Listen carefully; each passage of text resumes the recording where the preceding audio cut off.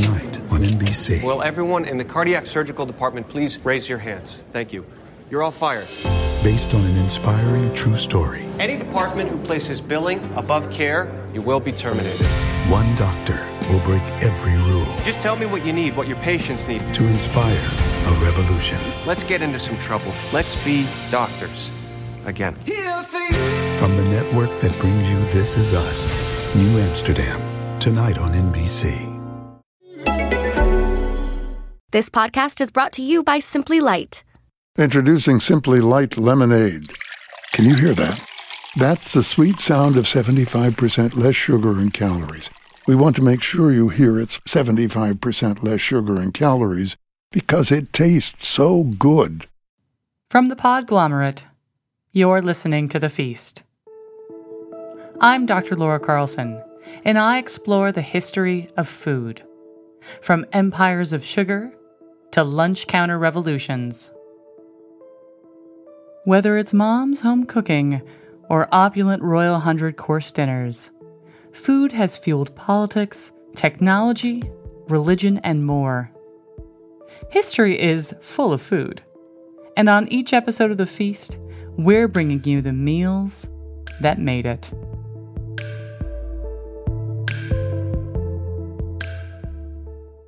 It's a funny old time right now in the world, isn't it? More people than ever are on the move. Whether it's from environmental disasters, political crises, or famine, the United Nations estimates that over 60 million people were displaced from their homes in 2016, a number expected to rise by the end of this year. And perhaps no region has drawn more attention to the refugee crisis than Syria. Now, the UN estimates that the Syrian conflict, now in its 8th year, has produced more refugees, around 12 million, than any other region on Earth. Articles like those in The Economist have estimated that now more than half the country's population, once estimated around 20 million, now live outside the country's borders as refugees. Now, there's really no recommended packing list when you're a refugee. Fleeing for your life or your family's life often means you barely have time to pack a suitcase, let alone most of your life's possessions. And when photos or family heirlooms have to be left behind, what can you do to remind yourself of your family or your house, your street even, your village or your community? It's a question that's been at the heart of any person who has had to leave home, whether in 2017 or 1917. And time again, people have turned to one thing, almost more than any other, to remind them of the people and places they've left behind. Food. Food has a magical ability to transport us. Through the sound of a stew bubbling away on a stove, the touch of freshly baked homemade bread, or the smell of a favorite spice blend. It can bring us home in an instant, reminding us of great times and great people, even when they're 100 or even 1,000 miles away. The power of food as memory, not to mention as an important symbol of culture and community, is certainly not forgotten among the Syrian refugee community today. Oh My Sweet Land, a play written by Amir Nizar Zuabi, recounts a woman's search for her Syrian cultural inheritance through food. The play has already made its way to Toronto and London, but if you're lucky enough to catch it while it's on its run in New York City, the immediacy of food and memory is all the more apparent. Each performance of the play takes place in a different apartment kitchen, either in a private home or a local community center. The only character in this one-person play, a woman prepares a traditional Syrian dish, kibbeh, croquettes of cracked wheat, pine nuts, marjoram, and sumac. And while she cooks, the woman recalls the refugee experiences of Syrians throughout the world. Here's Corinne Jaber, who took on the role of the central character in the London version of Oh My Sweet Land, from an interview she gave in 2014. Wherever you go, people will always cook, and people will always prepare food, and people will always prepare food with great attention. And the more dire the situation is, the more you pay attention to the spices and the food and the way you cook. Just because you are living through a war or a tragedy or trauma or are poor doesn't mean you don't cook and pay attention to food. So that was really important. And it was then something to balance the horror of what we're saying with something very practical that you will always come back to as a human being. And in this case, this woman who then obsessively cooks, because that is her way of being in touch with Syria and with this man she's fallen in love with. The Syrian refugee crisis has dominated headlines throughout the world for the last several years, not least of all in the United States. And as current as the crisis remains, there is another Syrian immigrant story to tell, one that took place more than 100 years ago. But just like today, the role of food was as integral a part in the experience of Syrians as they left their homes in the Middle East and settled in what was at the time the gateway to the United States, New York City. It's a story that explores the rise of a neighborhood that became known as Little Syria, or even occasionally, the Mother Colony, the very heart of Syrian communities in the 1890s and 1900s America. Today we're going to explore the Syrian immigrant experience, both past and present, through food. We'll talk with Dr. Linda K. Jacobs, a direct descendant of some of the first Syrian immigrants to New York City at the turn of the 20th century. She's also author of Strangers in the West, the Syrian Colony of New York City, 1880 to 1900. Linda's work has uncovered the rich history of what was known as Little Syria, the bedrock of Syrian expat communities in the United States, on a small stretch of Manhattan on the Lower West Side. But today we'll also learn where you can still find strong echoes of this little community in 21st century New York, particularly on a certain bit of Atlantic Avenue in the epicenter of modern hipsterdom itself, Brooklyn. We'll talk to Tracy Curvels, blogger and author of the NYC Kitchen Cookbook, about all the delicious shops you can still find along Atlantic Avenue today. These days, it might be known for craft beer, pickles, and some ironic facial hair, but Atlantic Avenue has a long history of great food, art, and literature, with no small thanks to the Syrian communities that set up shops here in the 1930s and 1940s. But let's start at the beginning. Forget the 21st century for a minute. We're heading back to the 1890s of New York City. Let's take a look at the city as many a new arrival would have seen it at the time. Now, as immigrants, we would have just been processed at the brand new Ellis Island, opened only a few years ago in 1890. And now that we've gone through the paperwork and passed our medical exams, we're free to head across the Hudson River to make our first proper landing in New York. From our view aboard the ferry, we can just see the southern edge of Manhattan, and you can just make out the Manhattan Life Building, completed only in 1894, the first building in the city to reach over 330 feet in height. Now, at the time, Manhattan still feels like an island. Although the Brooklyn Bridge has been open for the better part of a decade, the Manhattan and Williamsburg bridges won't be completed for another 5 to 10 years. Subway trains won't appear until 1905. But don't get me wrong, New York is already hustling. Over 20 daily newspapers serve the city, including several foreign language papers, catering to the numerous Yiddish, German, Italian, and Arabic-speaking communities that have already established themselves in neighborhoods throughout New York. And when we step off our ferry at the Battery, on the Lower West Side of Manhattan, we're already in the heart of one of those neighborhoods. This is Little Syria, a small community that starts at the Battery and moves its way north along Washington Street up to Carlisle. It's a vibrant neighborhood, chock full with shops, restaurants, and homes. So it ran from Battery Park, which is where new immigrants landed when they arrived. And so the Washington Street faced on Battery Park and went north. And the Syrians lived, a few actually, on the north side of Battery Park, and then on Washington Street primarily, on the east side of Washington Street, and then on some of the cross streets, Carlisle, and all the way up to Cedar Street. So about 4 blocks of east-west streets, and mainly on Washington Street.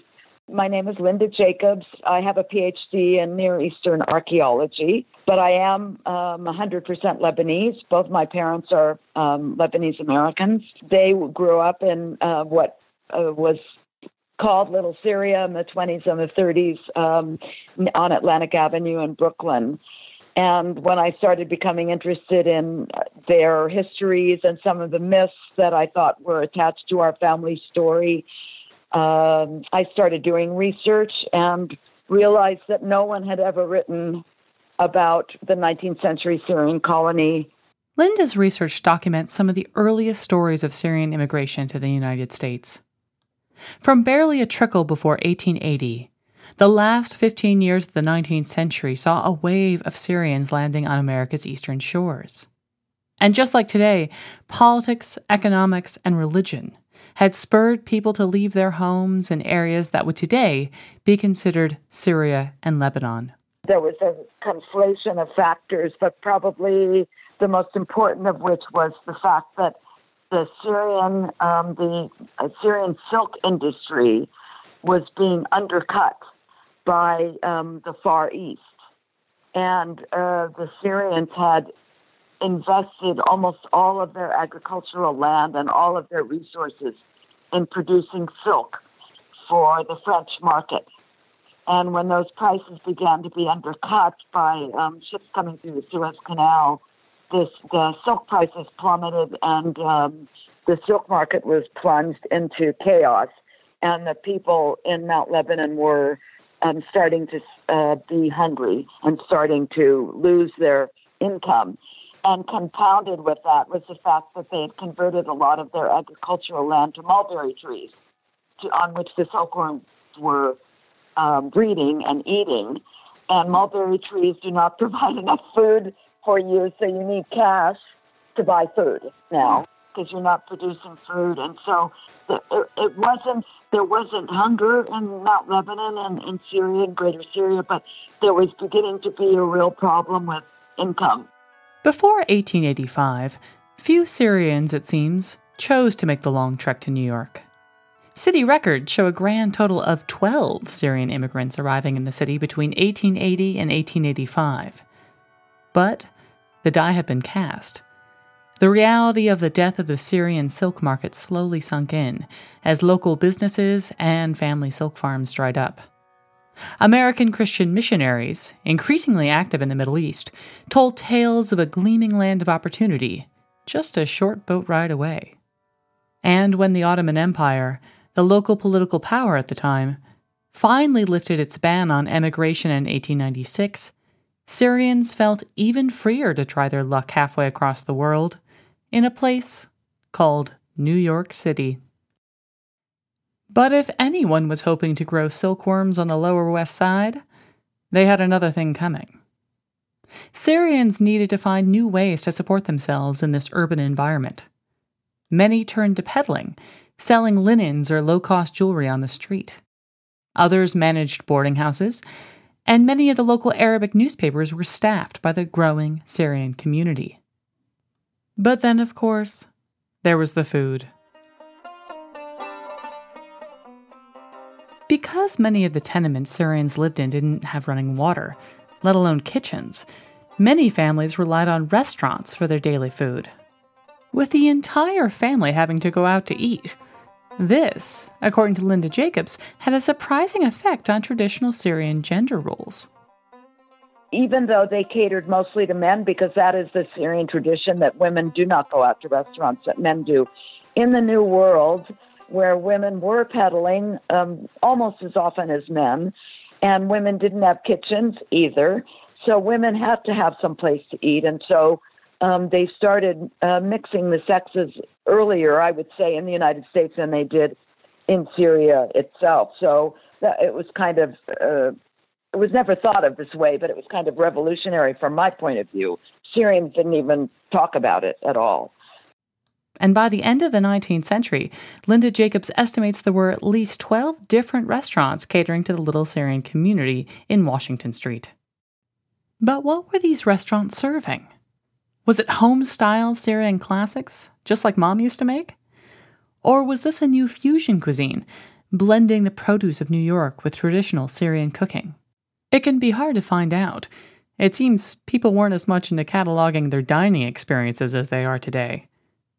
We can learn a bit about these restaurants thanks to their coverage by the local press, but maybe not in the way you might expect. The Arabic newspapers barely mention the presence of these restaurants, let alone have any 19th century version of a food and wine section. So we often have to piece together what the Syrian communities thought of the food. Sometimes all we have to go on is whether a restaurant lasted in the community. If it did, well, someone had to be enjoying the food. Otherwise, we have to turn to another source to learn about the restaurants of Little Syria. The so-called American press, that is, the English newspapers of New York City. Now, they were fascinated by the cuisine of Little Syria, frequently sending reporters in to try the dishes, taste the arak, maybe even sample a water pipe. There was this combination of condescension and fascination, but it was rather benign. They never said, oh, these people are disgusting, or all these people are, this food is disgusting. They never said that. It was all just quite strange to them. So from the American side, it was the restaurants were a source of endless fascination for them.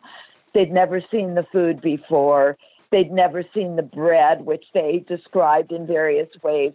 They look like wheels of a cart, or, they're enormous, these enormous circles.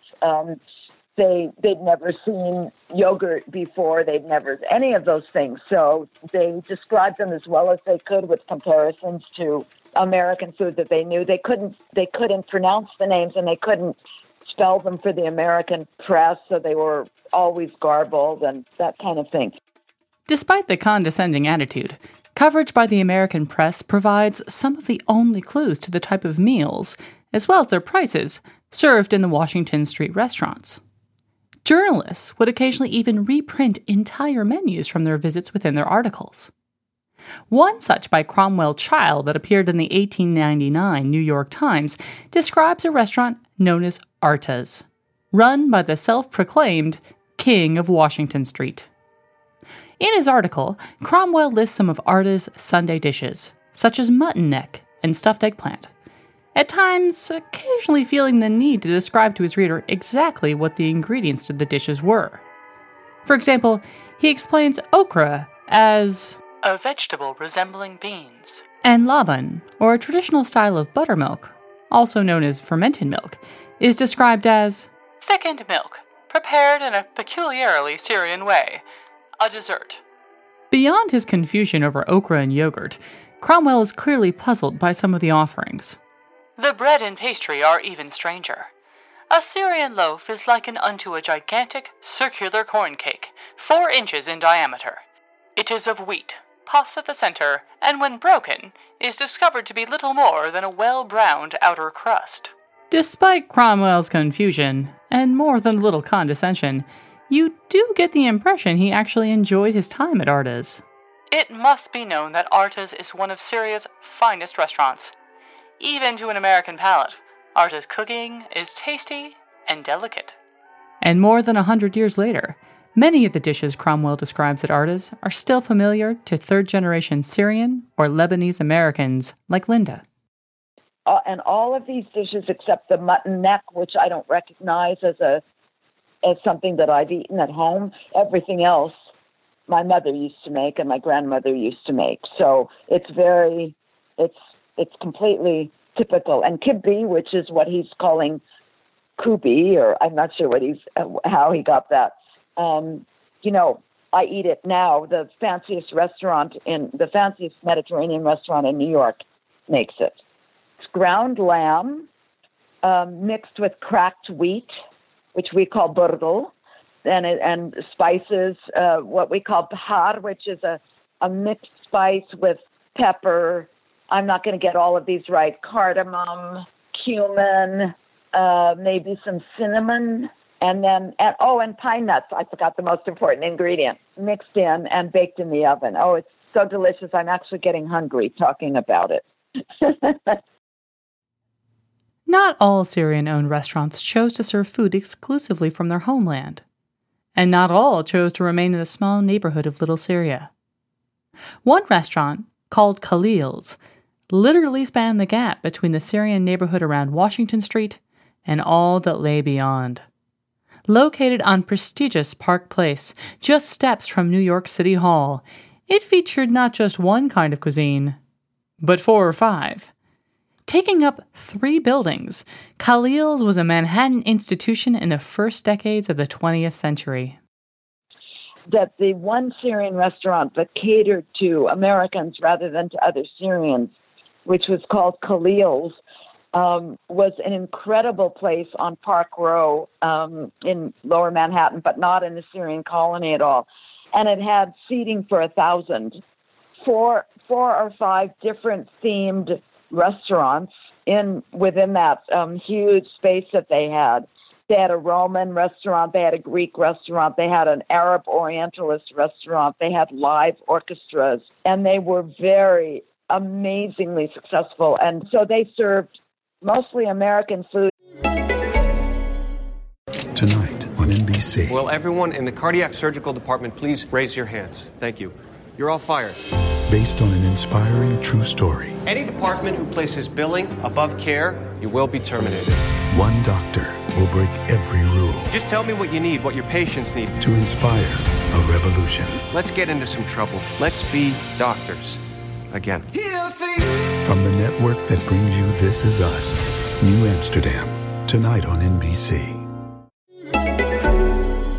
This podcast is brought to you by Simply Light. Introducing Simply Light Lemonade. Can you hear that? That's the sweet sound of 75% less sugar and calories. We want to make sure you hear it's 75% less sugar and calories because it tastes so good. Except in their Orientalist restaurant where they would serve, a sort of American corruption of Arab food as well. Patrons to Khalil's could even buy postcards, so-called Souvenirs of Khalil's, which showed the cavernous space where all 1,000 diners could be seated. Palm trees decorate a vast and ornate interior space with paneled ceilings and marble columns. Phonographs play the latest songs from the world-renowned opera singer Enrique Caruso, while a live orchestra in the restaurant plays backup harmonies. The few menus we have surviving from Khalil's show a distinctly Americanized menu. No kibbeh or pita here. Instead, there's baked country sausage, chicken patties, Boston baked beans, and of course, the classic American hamburger, known at the time as hamburger steak. We'll put up some of these old postcards and menus on the show notes at our website, so you can take a look at these for yourself. The restaurant culture of Little Syria worked as a neighborhood focal point, where families and neighbors could gather together and share meals from home, outside of their often dark and crowded tenements. But these places also served as entry points into the Syrian community for the rest of New York, like we saw with Cromwell Child from 1899. Non-Syrians visited these restaurants, curious about the cuisine of this Lower West Side Manhattan community. And between the recently arrived Syrians and the resident New Yorkers, the interest to relate to each other through food was seen on both sides of the table. Restaurants like Khalil's created menus catering to what was considered American palates at the time. But there's an interesting and underlying element of exoticizing here, on both sides, with American journalists considering themselves as explorers, venturing into Washington Street establishments to try what they considered unusual Syrian foods, or the staff at Khalil's restaurant, providing 3 different menus to guests, one American, one European, and one Oriental. Beyond the food, the owners of Khalil's provided an international cornucopia for their guests, with 4 differently themed smoking dens in the basement: Greek, Roman, Egyptian, and Moorish, alongside a traditional German Rathskeller, kind of like an underground beer or wine cellar. This perhaps was the truest encapsulation of the New York melting pot in a single business. But restaurants were only one aspect of the emergent food culture of Little Syria in New York. Grocery stores and market stalls served as just as important community touchstones. And when it comes to grocery stores, it would be impossible to talk about the Syrian influence in New York without discussing the famous Sahadis.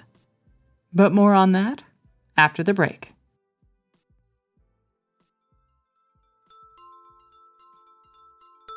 This is probably obvious, but I love facts. Love them to pieces. And when I'm researching episodes for The Feast, I'm as happy as a clam digging through papers and articles to find the evidence behind a past meal or historic dish. That's why I love Care Of, a new kind of vitamin company that makes it super easy for you to meet your personal diet and health goals.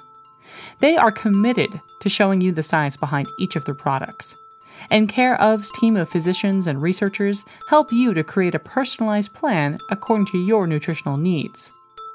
Once you find a plan that works, they'll send you a custom shipment every month. Want to know whether a vitamin or supplement is right for you? Want to know the latest research on it?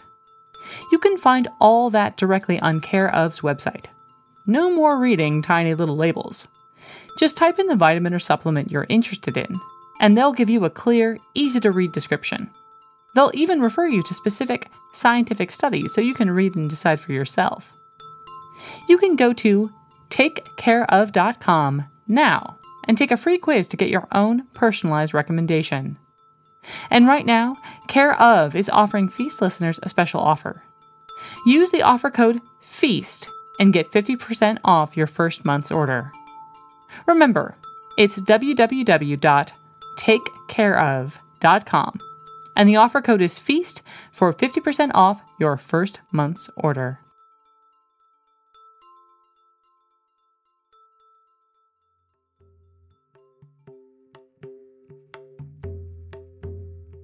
Today, the Washington Street of the 1890s and 1900s we've been exploring is long gone. Arta's closed years ago, as did Khalil's. To find the little Syria of today's New York, we're going to take a quick trip. From the lower west end of Manhattan, through the Brooklyn Battery Tunnel, over to Atlantic Avenue in Brooklyn. Here we'll meet up with blogger, Brooklyn resident, and author of the New York City Kitchen Cookbook, Tracy Curvels, who's going to show us a bit around this new little Syria. My name is Tracy Curvels, and I live in Brooklyn, New York, and I recently published a cookbook called The New York City Kitchen, and all of my recipes in the book are inspired by all the wonderful shops that we have here in New York. Atlantic Avenue is a very long street, and you can actually walk to the end of Atlantic Avenue, and you can take a ferry there right over to Manhattan. So you can see Manhattan from the end of Atlantic Avenue. Atlantic Avenue stretches from the banks of the East River all the way to Richmond Hill in Queens. But it's that section, as Tracy says, closest to the water, where you can find shop after shop of Syrian spices, breads, olives, and more. We have Sahadi's, which is this wonderful Middle Eastern grocery store.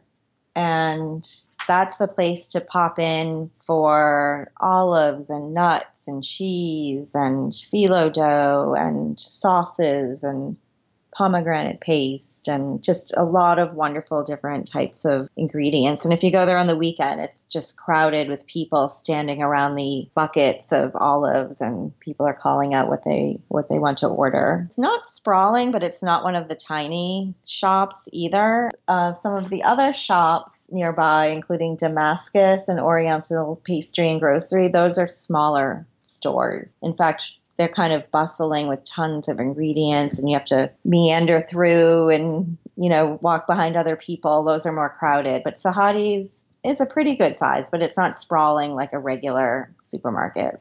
All three stores are institutions in the neighborhood, with Damascus Bakery's famous bread and Oriental Pastry's legendary spice blends. But if you're looking for the grande dame of Atlantic Avenue, it's hard to argue with Sahadi's, whether in size or history. But as much as Sahadi's may be connected with Atlantic Avenue today, the store began over 100 years ago, back in Manhattan, right around Washington Street, with a man named Abraham Sahadi. Abraham Sahadi he came to the United States in 1888, so he wasn't one of the earliest of the immigrants, but relatively early. And he did a lot of things. He wasn't always in the grocery business. He started a restaurant in 1895 at 45 Washington Street. So he didn't go into the grocery business really until 1897, which was pretty late because a lot of people had started businesses already in the 1880s. The early Sahadis had a few early locations, eventually settling in at 87 Washington Street, where business really started to pick up. Linda Jacobs has discovered some old photos that reveal what it would have been like to shop at Abraham Sahadi's more than 100 years ago. You may have even had a run-in with her great-uncle, who apparently worked at the shop a long time ago. So he's standing behind the counter with his wife, Sakia, and there's a woman standing in front of the counter, a customer. So you can see bottles piled up behind on the racks, and I think that I know that the top shelf is his arak. Then he has water pipes that he's selling on the counter. He has things hanging from the ceiling, which you can't see very well, but there's a brass lamp that I know he's selling. And then scales in front of them because they're selling bulk food, of course, as they still do. We'll put a copy of this photo up on our website so you can see the early Sahadis for yourself. But we still haven't answered our question. How did Sahadis, and Little Syria in general, get from Washington Street in Manhattan to Atlantic Avenue in Brooklyn? Well, to answer that, we need to do a little digging. In more than one sense of the word. First, we need to understand how the perception of the Syrian community in the U.S. changed in the early 20th century. Well, the 1924 American quota law put an end to all Syrian immigration. That was the stop, absolute stop, because there was a very big nativist reaction to immigrants, as we're seeing today in the United States, and it started in the 1890s, and they tried to restrict immigration from what they considered to be the unsavory parts of the world, which were Eastern Europe and Russia for the Jews, the Middle East for the Syrians, China for the Chinese. And they tried to restrict immigration for all of those people. They succeeded early in stopping Chinese immigration, but they were unable to stop Jewish, Middle Eastern immigration as early as they wanted. But by 1924, they stopped it absolutely flat. And Syrians were restricted to 100 people per year. And that's from a high of about 14,000 a year that had come before the First World War.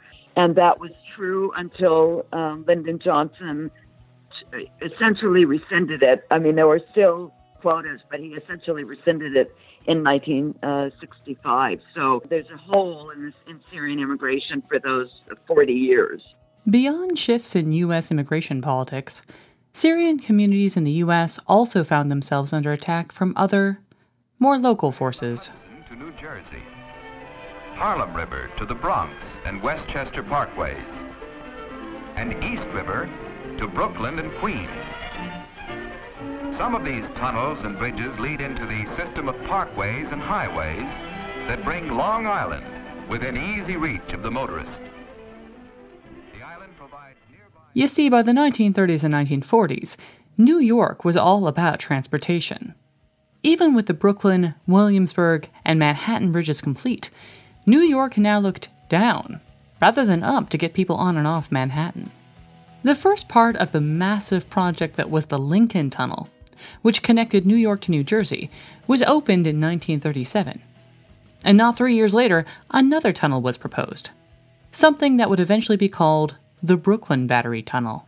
Yeah, it connects lower Manhattan, like the very tip of Manhattan, to South Brooklyn, which is near Atlantic Avenue, not directly next to it, but pretty close to it.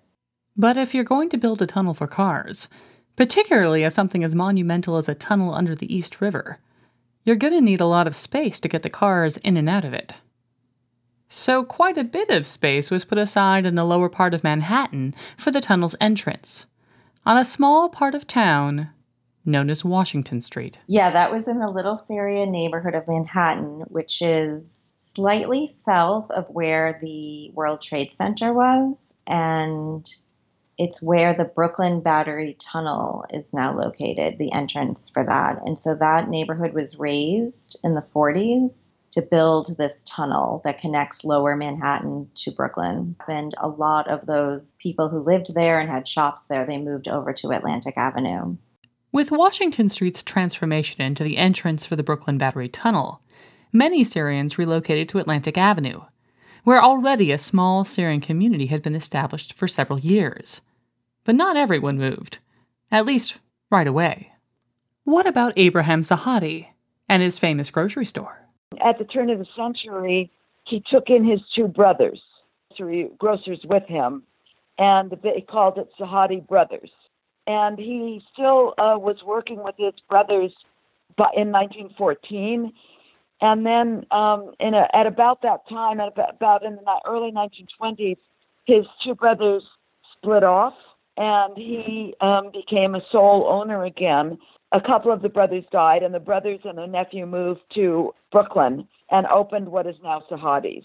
But Abraham Sahadi kept his business on Washington Street until his death in 1952. Even after Abraham's death, the store on Atlantic Avenue continued, becoming the institution people know and love today. Managed currently by two direct descendants of Abraham, Christine Sahadi Whalen and Ron Sahadi. You know what? Most people come in here, they know exactly what to do because we have a lot of long-time customers. So they come in, they grab a number, they know to wait. And then my guys are yours. 21? They stay with you, put things in bags for you. They'll give you samples, which we're really well known for. Lebanese are extremely hospitable, and they're very much food people. And that food culture is passed down through generations. Sahadi's has become such a fixture in the neighborhood, and in New York generally, that in 2017 it was presented with the American Classic Award by the James Beard Foundation, an award honoring restaurants with timeless appeal, beloved in its region for quality food that reflects the character of its community. But Sahadi's is just one among the many food stores you can find on Atlantic Avenue today, something Tracy Curvels knows all about. And in her book, she's created recipes using ingredients that highlight many of these Syrian shops, including Sahadi's, Damascus bread, and Oriental pastry, all classics of Atlantic Avenue. Yeah, so Damascus has that fresh flatbread. That's what they're known for. And they also have a lot of sweets and pastries and nuts and desserts filled with custards and Turkish delight and lots of different kinds of sweets and fun things to try and take home. But they're mainly known for their fluffy pita type bread. Yeah, and it's right near Sahadi's. It's on the same side of Atlantic Avenue. So you could pick up bread there, you could go to Sahadi's and get other ingredients, and then you could cross the street and go to Oriental Pastry and Grocery. That's the kind of store you would go in, and these brothers would be very friendly with you and offer you cardamom tea and help you pick out ingredients. It's the kind of store you walk in and it's just full and full of ingredients, and they have barrels of spices and barrels of olives. And you know, I've heard that you can go in and ask for a certain spice blend and they'll make it for you there. If you wanted to make a certain dish, you know, I make a tagine, which requires a lot of different spices, but I'm sure you could just go in there and they'd whip it up for you if you asked them, which is generally a chicken dish with olives and potatoes and different ingredients. And you could get the olives at Sahadi's, and you could get the flatbread at Damascus for dipping, and then you could get the spice blend at Oriental Pastry, and then you could pick up some dessert there for a full dinner. We'll put up the recipe for Tracy's chicken tagine up on our website at thefeastpodcast.org. Although it may not be a traditional Syrian dish, Tracy's Moroccan tagine is just the next step in the culinary mix that is New York City, using the best Syrian and Lebanese ingredients to make a Moroccan recipe that is truly Brooklyn. Even with Sahadi's James Beard Award this year, there's much more to be done in uncovering the history and contribution of the Syrian community in the United States. Linda Jacobs is already at work on another book, this time exploring the role of Syrian communities in each of the 50 states. Back on the home front in New York City, an entire exhibition dedicated to the history of Little Syria was held last year at the Ellis Island National Museum of Immigration. There are even currently plans to try and preserve some of the old building facades that date back to the years of Little Syria around the Washington Street area. But you don't have to look much further than the long lines at Sahadi's on the weekend to understand the impact the Syrian community has had in New York for over 100 years.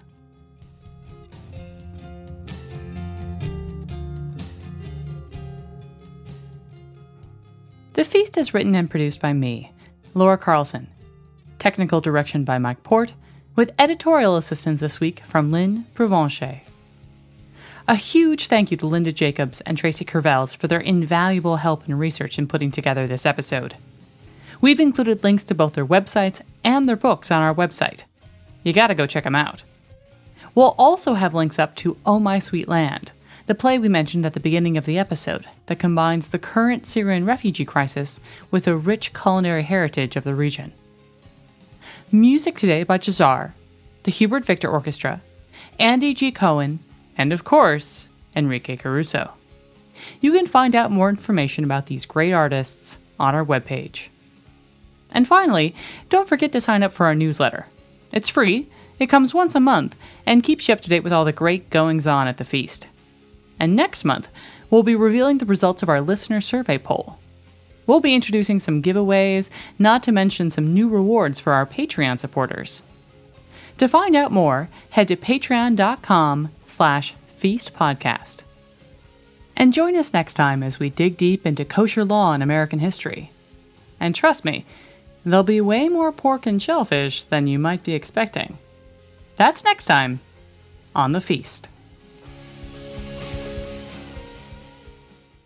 The Podglomerate, a sonic universe.